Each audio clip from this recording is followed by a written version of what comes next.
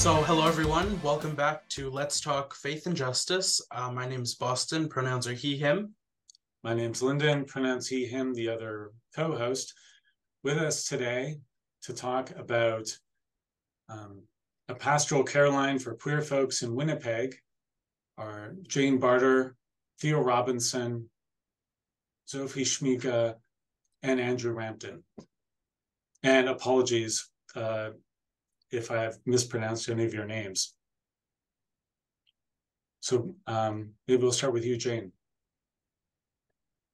Hello. My name is Jane Barter. I am, my pronouns are she, her, and I'm a professor of religion and culture at the University of Winnipeg. I'm also a priest in the Diocese of Rupert's Land. Good to be here. My name is Theo Robinson. My pronouns are he, him. I'm an Anglican priest in the Diocese of Rupert's Land, working for the Lutherans in the M&O Synod outside of the city of Winnipeg, actually.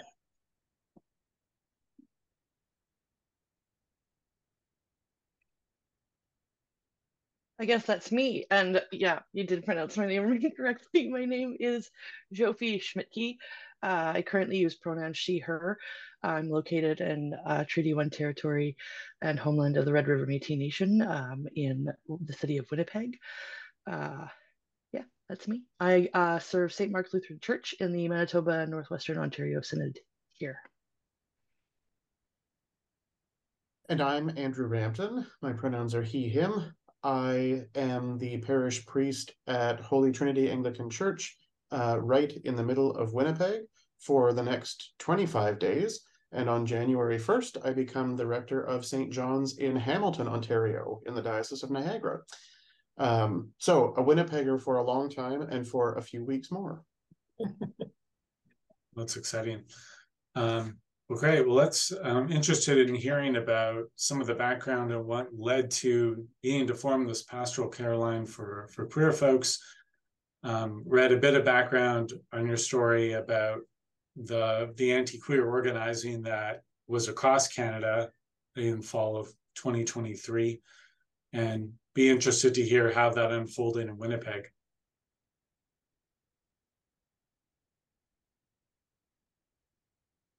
I think I'll leave that to Jane. Like, you got us, I think, on the roll there. But yeah, it was definitely in reaction to what was happening in September there. Yeah, so the parental rights group, it's called Million March for Kids. They made their way into Winnipeg and they managed to galvanize a lot of parents. There were protests against what they understood to be the school curriculum and the use of pronouns. And so as a result, they also had a demonstration at the legislature. And as a result, the trans community and their allies, they formed a counter protest. And what became abundantly clear was the kind of effect this was having on youth. So for this backsliding of trans rights seemed to be just a devastating blow to young people who had felt as though they were making some gains. And we also knew that the parental rights groups were religiously motivated to a large degree. And so we wanted to present an alternative to the right-wing, conservative, anti-trans, anti-queer religious groups that were presenting at these marches and rallies. So we started this pastoral care line.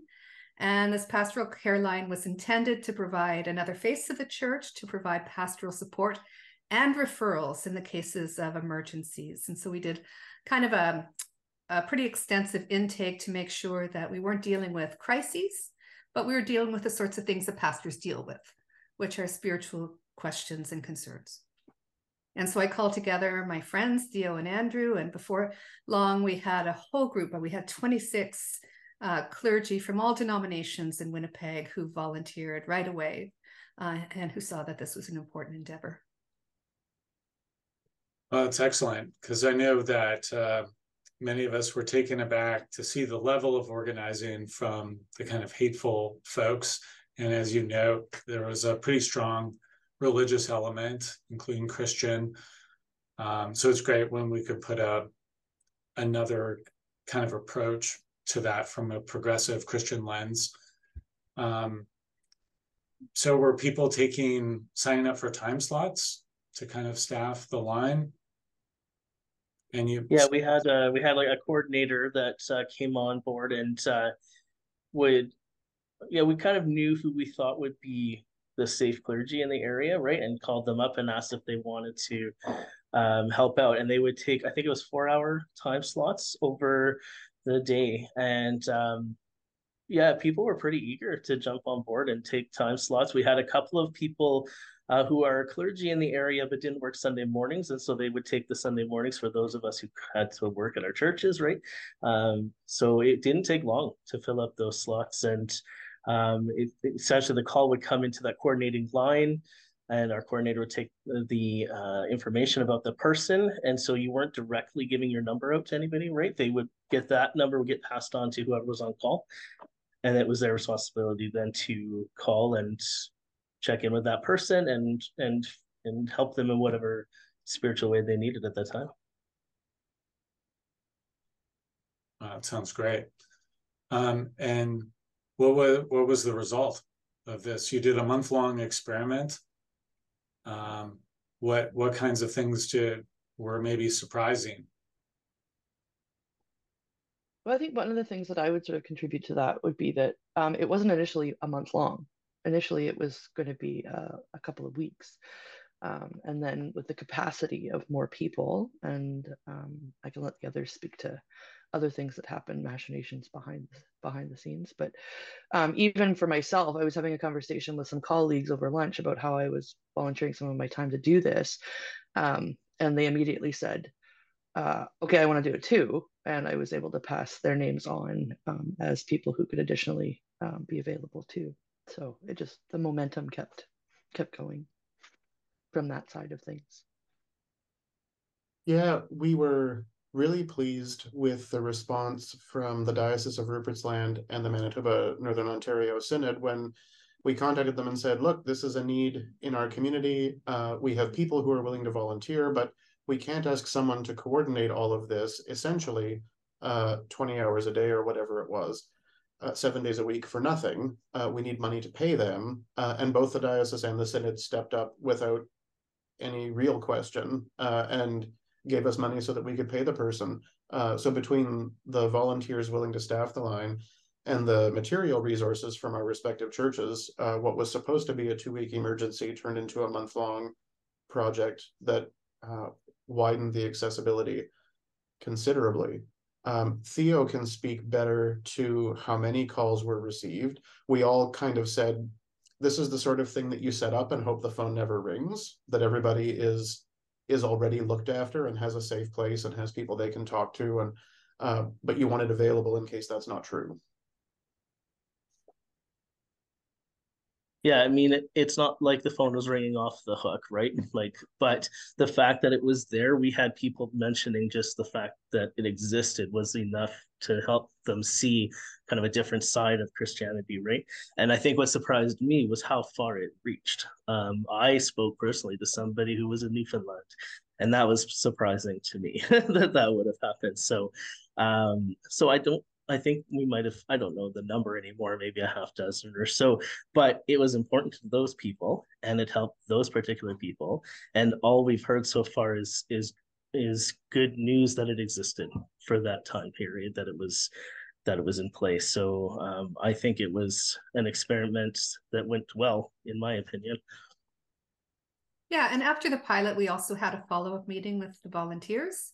And the volunteers who were there were really keen to continue to offer a pastoral presence and to make sure that we had a system in place where trans and queer folks would know that which churches were safe, where they could, for example, receive support for weddings or funerals or other forms of pastoral and liturgical care. And so the second part of our project after this pilot is to follow up on that, to receive some funding and to create a kind of database and training for just really affirming congregations that are going to be supportive for the unique needs of queer youth.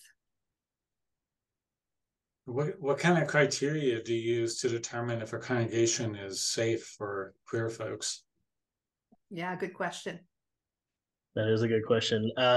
We right now we know of things like reconciling in Christ, like the RIC program. So if there's churches labeled as such, those are places that have gone through the work and have made the decision they're going to be affirming. So that is a question that we're going to have to figure out. So we'll be forming a steering committee who will have to look into those kind of things, because just to take somebody's word at it isn't going to be enough, right? There's going to have to be some other thing. So it might be just that we link to the websites that currently list United churches and Lutheran churches that are, affirming and welcoming. So, but those are the questions that we're going to have to lay out and figure out before we move any further along in this project.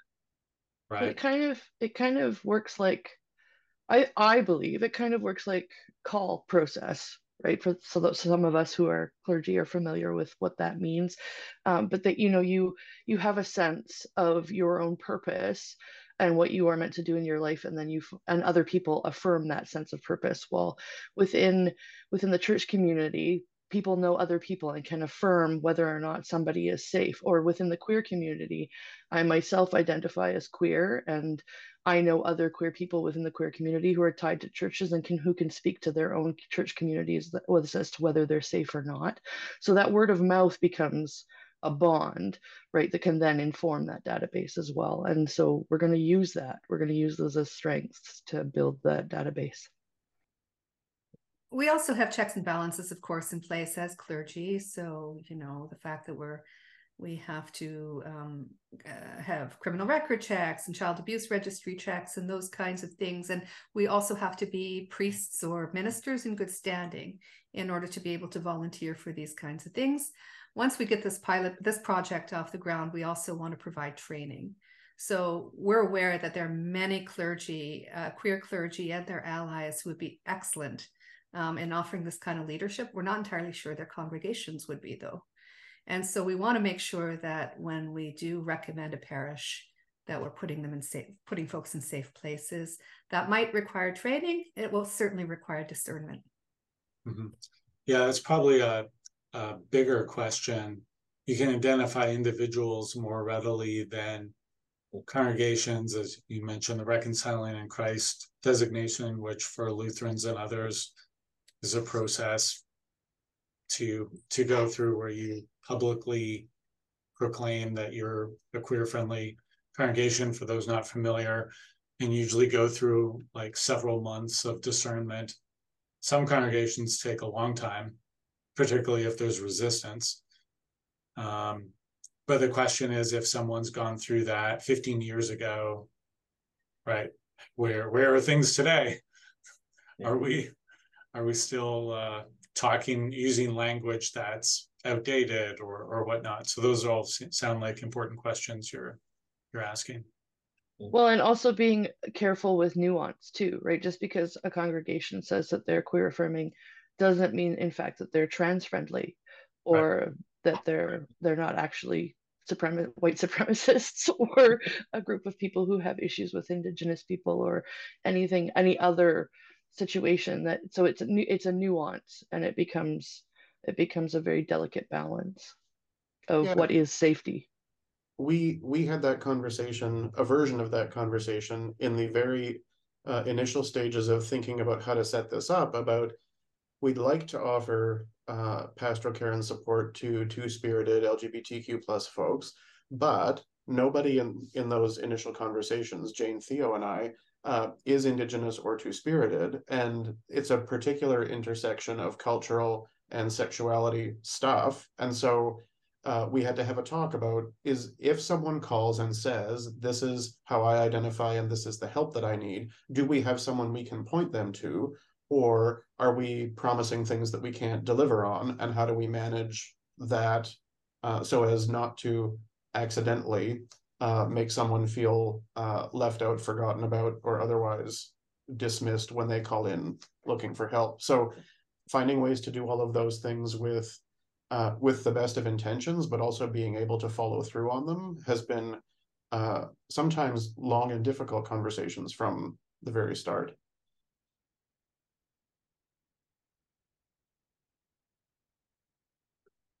And so, I guess looking ahead to the future, you have all talked about looking ahead and continuing something like this.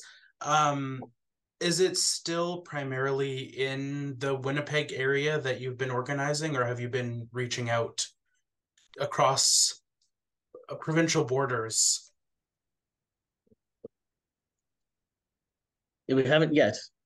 How about that? Let's put a get on that.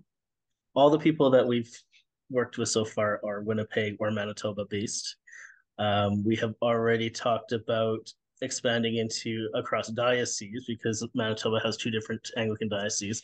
I think in my opinion, the hope would be that it would go outside of Manitoba, but you have to start somewhere, and this is where we are. So far, it's who we have in front of us, and then. But I do have people, and I don't know about anybody else, but I do have people who have reached out from places like Calgary and Edmonton and BC like that are interested. We just haven't made it that far down the path yet. Yeah. And I think this has huge implications for so many things in the life of the church. So, for example, how are seminarians being trained? Like, to what degree are they actually receiving training in pastoral care for queer folk, right? Do they learn that in pastoral care courses? If they do, how old is it? How up to date is it? And so, what I would really like to think about in the future is what would good training look like, right? What would a good theology look like that would ground people who are training for ministry in practices that are actually going to be life-giving and not death-dealing for, very, very vulnerable people who may come to see them. This is one of those examples where our full communion relationship, the relationship that we have between the Lutherans and the Anglicans, really comes into the fore, because in some ways there's an opportunity for sharing of information here, and sharing of relationship where the ELCIC in particular might be a little bit more in a different part of a journey, of this journey, and able to inform backwards, as it were, but also still going forward.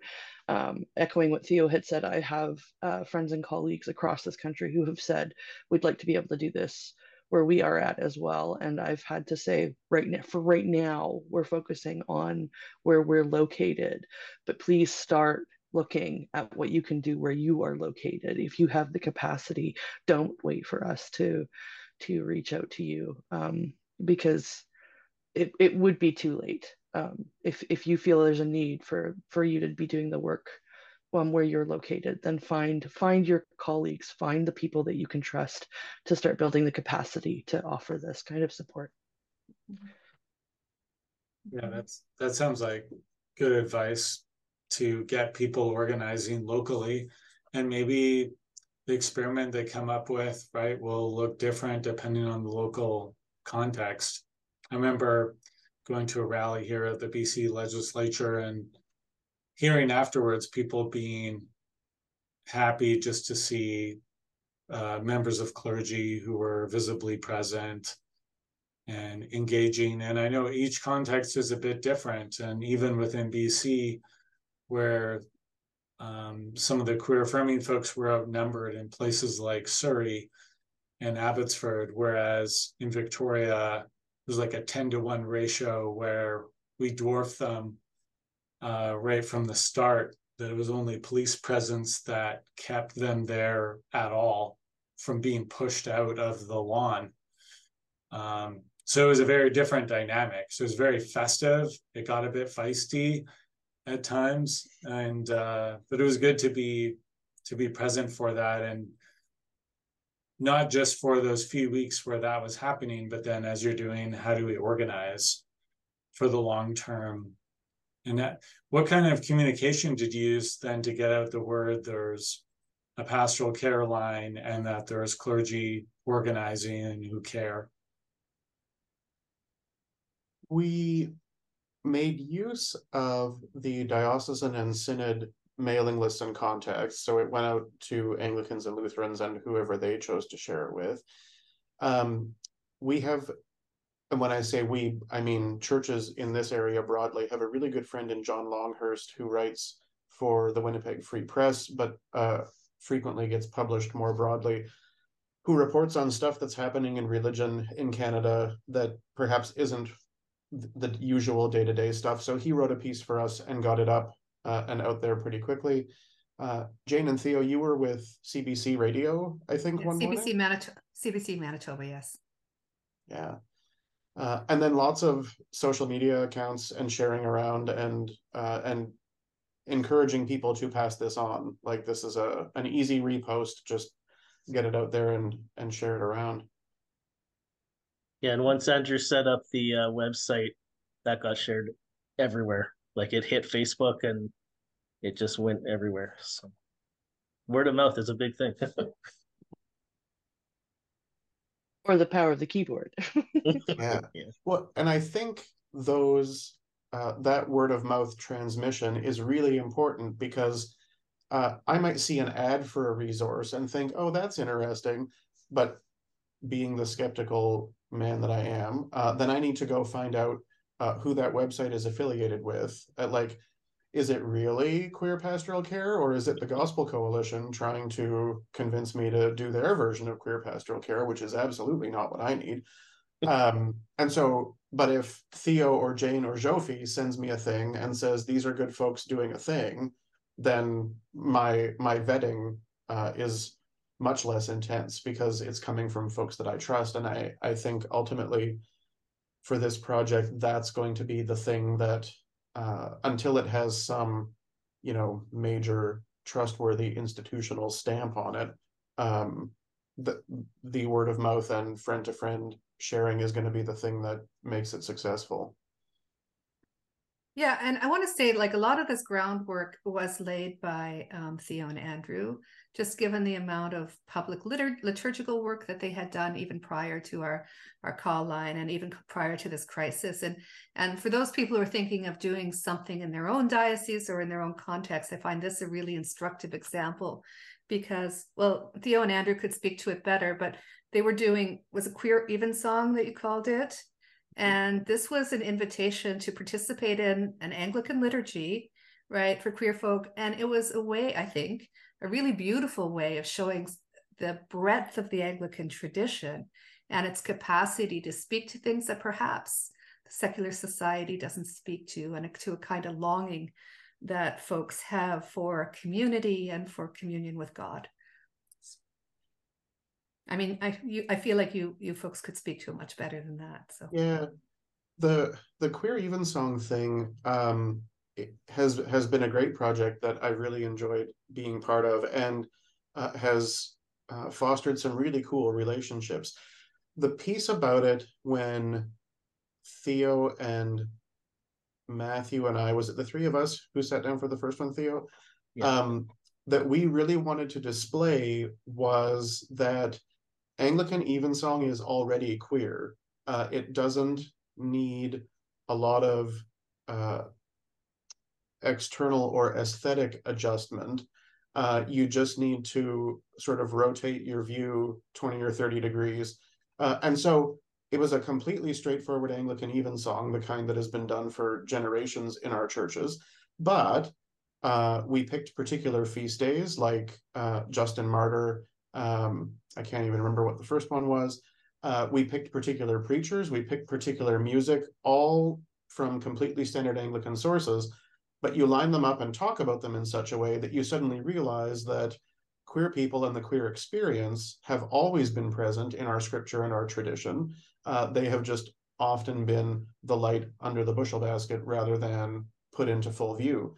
And I think that approach, it's one approach, not necessarily the only or the most correct one, but I think that approach created some conversation both among people who expected, in good ways and in bad ways, the liturgy to be just a whole lot more queer. Like, there was no glitter, there were nobody doing liturgical dance in go-go shorts, like there were none of the things. It did not look like an episode of Queer as Folk in an Anglican church, which I think is what people expected, and some were disappointed that it wasn't, and some were pleasantly surprised that it wasn't. But I think being able to demonstrate that queerness in our tradition is not a new thing, It's just a thing that has been hidden for a long time. For me, anyway, was the most affirming way to go about doing that. Yeah, it's great to add the liturgical tradition in there. And as you say, there's a whole spectrum of how you could go about any of these things. So it's great to ground that in religious practices. I know sometimes the criticism of progressive Christians is that we appeal too much to a politic or a justice orientation devoid of faith and spiritual practices. And so when you can keep those together, I think there's always opportunities for both, in a sense, right? Things we're doing as a congregation or in different ministries can be overtly religious and faith-based. And when we're in the community, it might be faithful, right? When you're at the rally or whatever it is, to not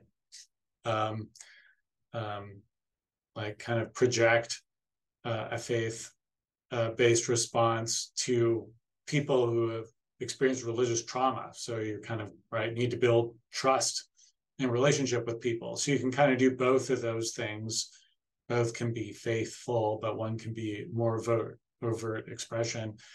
What kinds of feedback do you get from folks who said there was the different reactions to the style of queer liturgy, but a lot of this sounds like relationship building over time too, right? People already in the church, people who might not be, or who've had trauma. Have you had a chance to meet together or with other clergy to talk about some of those things? I think I would sort of jump in here and talk about how I think it's really important that we do check in with each other. I wasn't ordained as a queer person. I didn't come out until much later in my adulthood. I wasn't out in my first call because it wasn't safe for me to do so. This is the first time I've been in a call where I've received hate mail for being who I am. And so it's been really important for me to check in on my colleagues, especially over the last year, to make sure that they're doing okay, to hear them ask me if I'm okay. But I take a really sort of kitchen table mentality to my faith. It's like, I am at the table, come to the table, let's have a conversation. I think Lutherans and Anglicans collectively do a really bad job of talking about their faith, and where they are sort of living their faith and how they sort of live out their faith, and talking about the diversity within our faith practices, even within our own denominations. So it's important to build relationship in talking about our faith, to build connection with each other by relating to each other. Our God is a multifaceted God. We are all created to be representation of this multifaceted God. So the only way we get to know God is by getting to know each other, which might be a really humanist sort of approach to things, but I guess that's my West Coast upbringing sort of shaping how I look at my faith. But yeah, so I think it's really important for us to continually check in with each other to say, how are you doing? Is what's weighing on you? What are you celebrating right now? What can I celebrate with you?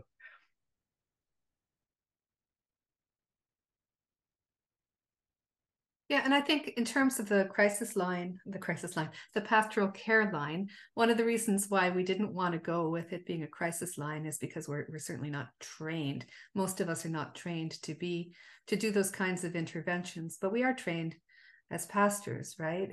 And so what we were hoping to do, and I think which we've done successfully, is to be able to have those theological talks to say, look, God loves you precisely the way you are, for who you are. Right. And you are created in the image and likeness of God, as you are, as a beautiful young trans person. And so to have that message coming from the church, I think is a different message from, the very good work that a lot of psychotherapeutic groups are doing with the queer community. But it is a unique gift that I think a group like this has to offer.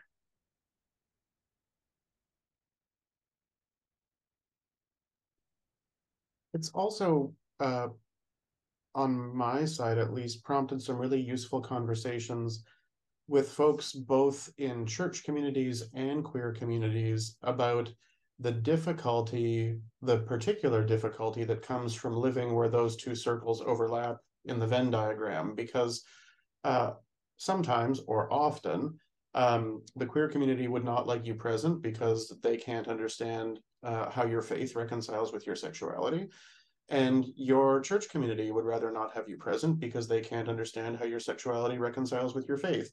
And you are, in that case, a member of two particular groups, which normally you would gravitate to for support and community. And both have said that they would rather not have you, or they just find you confusing, or whatever the thing is. There's some degree of unwelcomeness on both sides. And so the need, like what Jane was saying earlier, for people who not only understand that experience, but who are capable of sitting with people who are living that experience and offering them pastoral and spiritual care that addresses both sides of that sort of complicated balancing act, is really important, and is true for many communities who are church plus something else, whether it's queer or any other marginalized group. And being able to have those conversations and draw attention to the fact that there is this group of people in the middle of that diagram whose needs are often not being met by anyone, has also been really useful, to begin to think about ways to be better at doing that. Yeah, that makes a lot of sense. And I mean, apart from, say, campus ministry, we're here at UVic with Inclusive Christians, where it's has overtly been created as a space for queer Christians and allies. It can be challenging to introduce that into congregational spaces or other ministries without the kind of collegial support you have there, because it can be alienating, or you do have queer folks looking for a church home, and then what they find is like, oh, that's not quite maybe what I was looking for, because as you say, the Venn diagrams don't overlap for everyone in the ways that are comfortable. I know if we've had students say, well, why can't we just have inclusive Christians, but at the church? And that's a very good question, right? They want it to be built from the ground up for them in ways that are comfortable for them, and not just a prayer that we tacked on Sunday morning or confession or whatever it might be. But, you know, in January coming up, those of us who are in Reconciling in Christ congregations try to shift the whole liturgy a little bit. It's not so radical. I think it's probably can be closer to what you talk about with Evensong, where you're just looking at things through a different lens.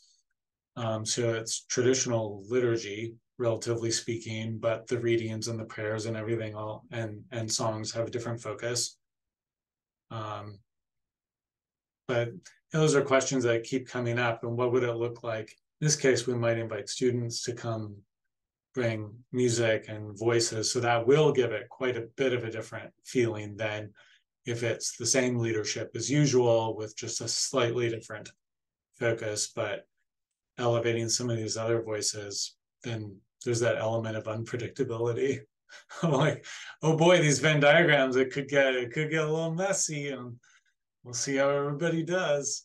But it's good to have some of that as well. And just thinking about what kind of Christian community would queer folks really appreciate? Those of us already in the church, those looking for a church home. Seems like the kind of partnership you're building will help you grow into building that network of collegial support and ministries to do some of that. Yeah, and I don't want to give up entirely on the quote unquote traditional parish.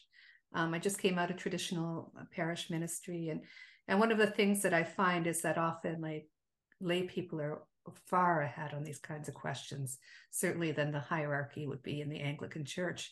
And so those times when I have preached on issues pertaining to LGBTQ folks, that I always get, I mean, I'm sure I get complaints that I don't hear, but I always get somebody say, hey, you know, my granddaughter just came out and I'm really glad you said that. And I'm really glad that you said that this can be reconciled with Christian faith, because we haven't heard that enough, right? And so for me, I think that's an important part of the work that we do as well, is to walk together with family members who may have grown up with a very poor theology, and to show them ways that that theology needs to change in order to be truly, you know, I would say Christian, but truly inclusive of their queer family member or friend or themselves. Yeah.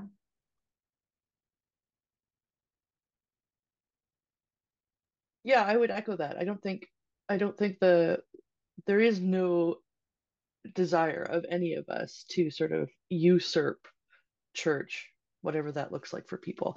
And I was sort of even your question, Lyndon, about like building a church community that for queer, like what kind of church would a queer person look for, made me bristle a bit, because even within my queer connections, they're all looking for a different kind of church. Just like my church community, the community I serve is made up of a plethora of people who are looking for a different kind of church.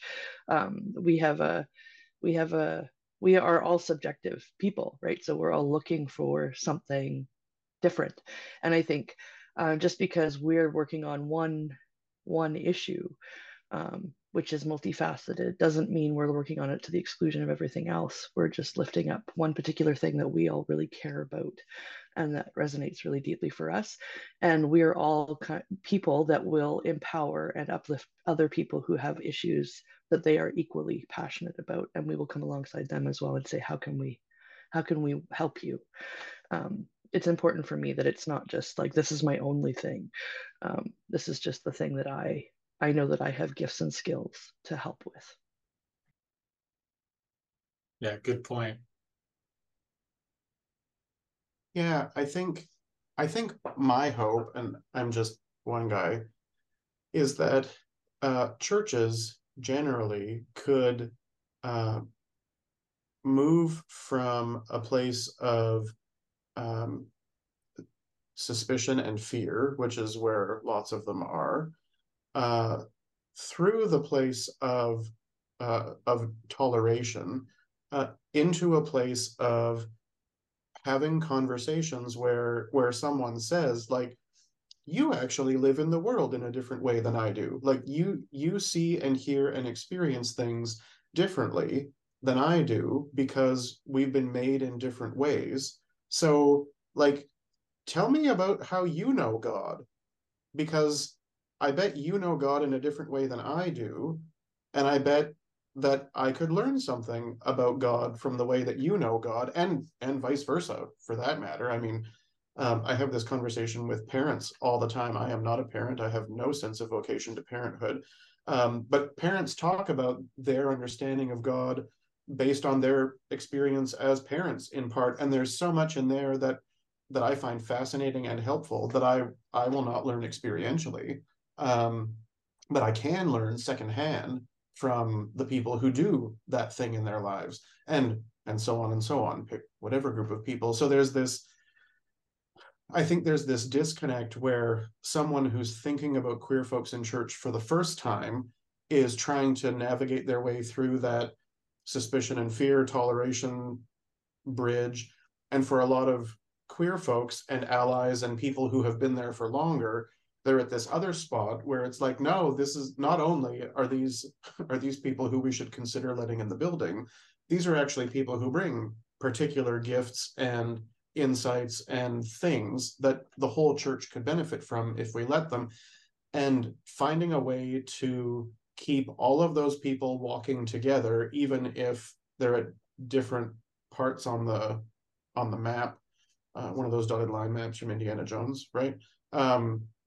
Finding a way to keep them all walking together, even though some of them are far apart on that journey, I think is a real challenge, because often there's an assumption that if I say, I would like something to be different because this circumstance seems to exclude me or makes me feel unsafe or whatever, the reaction is, oh, well, then you want to go and do a different thing. Mm. And no, I would like to do this thing, but in a safe and appreciative and wholesome way. That's, yeah. Yeah, and having an opportunity to have those conversations face to face can be important, because so often we're siloed into having other kinds of conversations that don't intersect in the ways you're describing.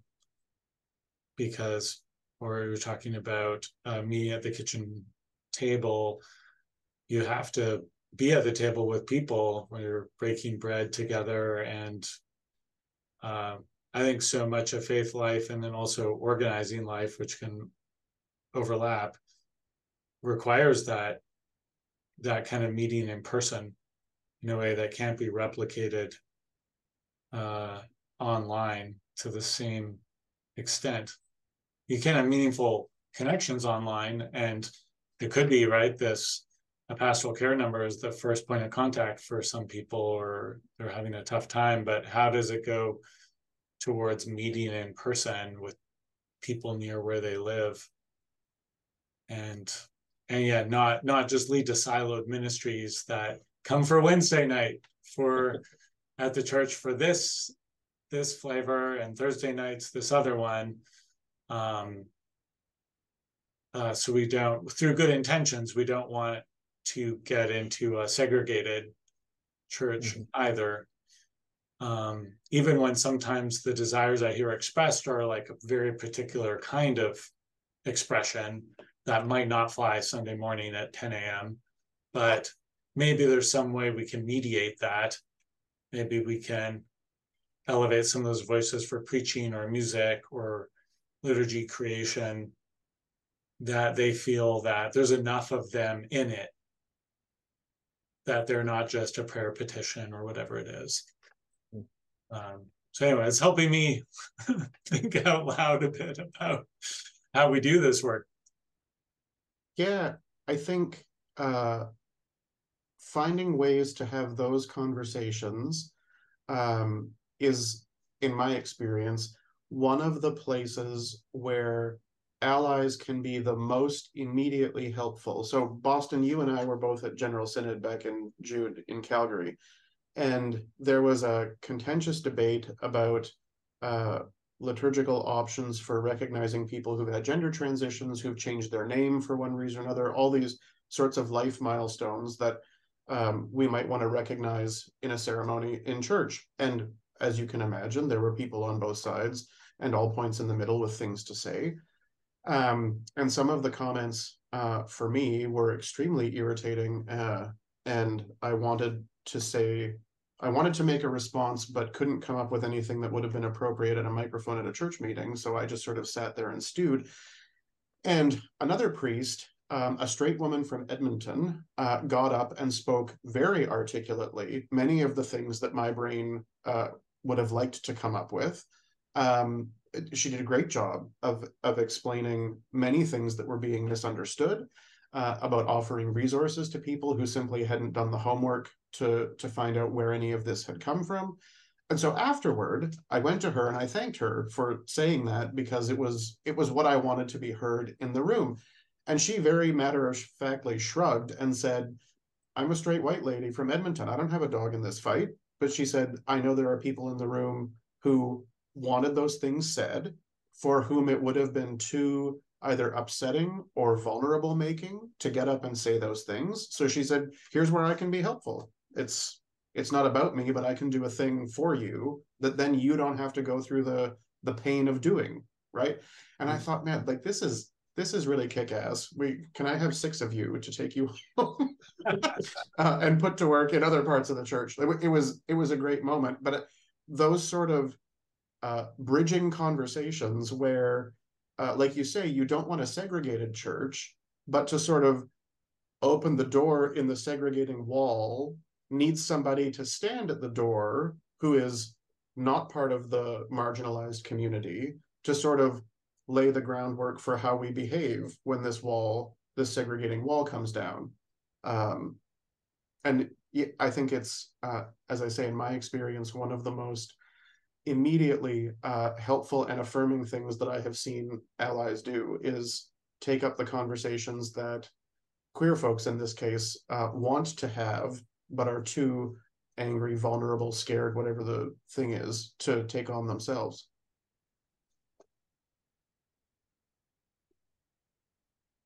I'm just looking at the time here. We're kind of towards the end of our booking. And so I just wondered, before we kind of wrap up, if there's anything else any of you would like to add. Well, apart from thanking you for having us today, I just would encourage any people who are listening to try this out. You know, it was quite amazing how quickly we were able to come together.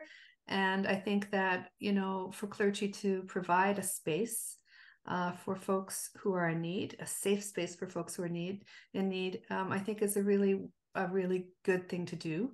And I think provides a different kind of perspective on what the church can look like for the community.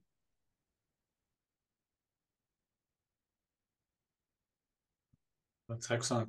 And do you want to throw up any of your socials? Where can people find you? Or websites you want to lift up? I can be reached at Jane Barter on X, at Jane Barter on X, formerly known as Twitter.